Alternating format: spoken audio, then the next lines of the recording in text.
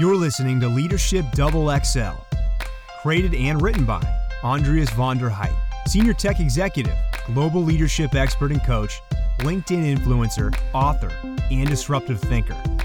Narrated by Graham King. Today's episode: Intuition can be learned by anyone. Currently, I'm indulging myself, as I'm spoiling my mind, by reading various books in parallel.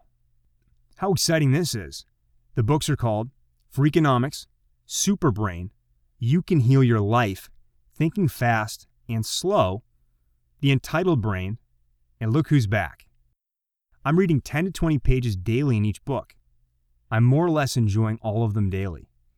Recommendation: try reading multiple different books in parallel. You'll also love it. In my blog article today, I'd like to share with you some thoughts and paragraphs of one of them, Thinking Fast and Slow by Nobel Prize winner Daniel Kahneman. In his superb book, Kahneman stresses the notion that our minds contain two interactive modes of thinking. System 1 operates quickly and is unconscious, intuitive thought like automatic pilot, while slower System 2 is conscious, rational thinking, and is an effortful system. I'd like to quote the following incredible, insightful ideas and findings about intuition. The psychologist Gary Klein tells the story of a team of firefighters that entered a house in which the kitchen was on fire. Soon after they started hosing down the kitchen, the commander heard himself shout, "Let's get out of here," without realizing why. The floor collapsed almost immediately after the firefighters escaped. Only after the fact did the commander realize that the fire had been unusually quiet and that his ears had been unusually hot. Together, these impressions prompted what he called a sixth sense of danger. He had no idea what was wrong, but he knew something was wrong. It turned out that the heart of the fire had not been in the kitchen, but in the basement beneath where the men stood. We have all heard such stories of expert intuition. The chess master who walks past a street game and announces, "White mates in 3," without stopping. Or the physician who makes a complex diagnosis after a single glance at a patient.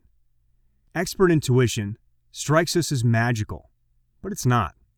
Indeed, each of us performs feats of intuitive expertise many times a day.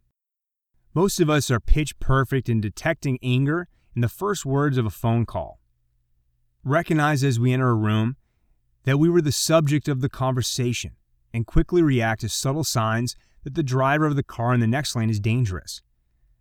Our everyday intuitive abilities are no less marvelous than the striking insights of an experienced firefighter or physician, only more common.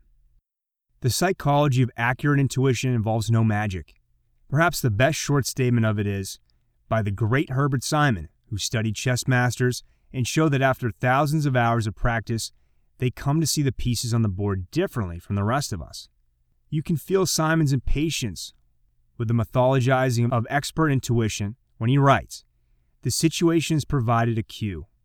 This cue has given the expert access to information stored in memory, and the information provides the answer." Intuition is nothing more and nothing less than recognition.